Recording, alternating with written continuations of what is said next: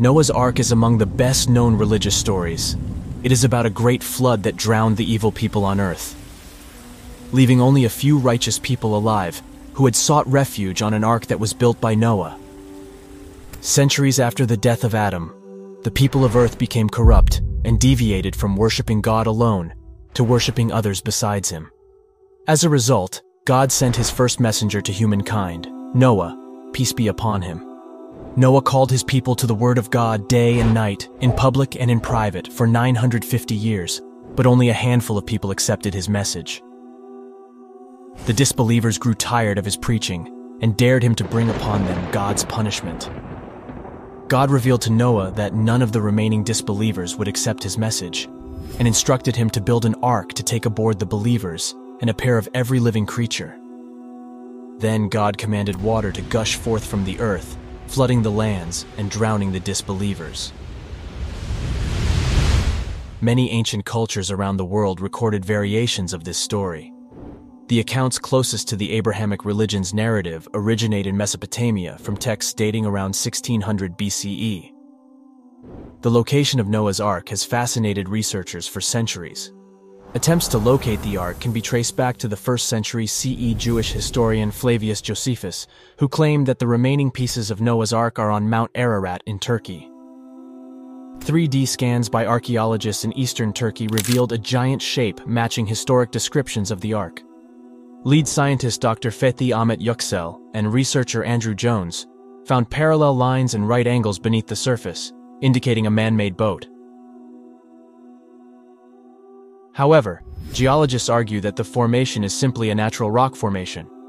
Perhaps the most important claim is one from 2010, when a group of evangelical explorers and filmmakers associated with Noah's Ark Ministries International, NAMI, claimed to be 99.9% sure they had finally found the Ark on Ararat. They had plenty of ways to prove this, such as results of carbon dating the wood. It was 4,800 years old and high up on a mountain with no trees, so it couldn't be anything but the Ark.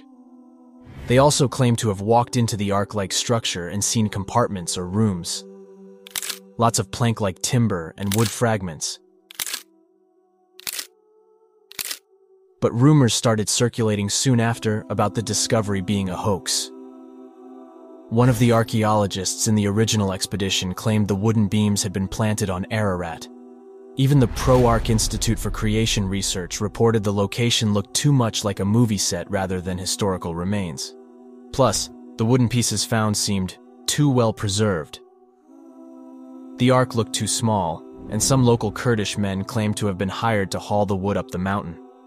The whole project took over 2 years, during which time several expeditions from NAMI visited the sites, took suspiciously blurry photos, and gathered proof that they would then reveal in 2010.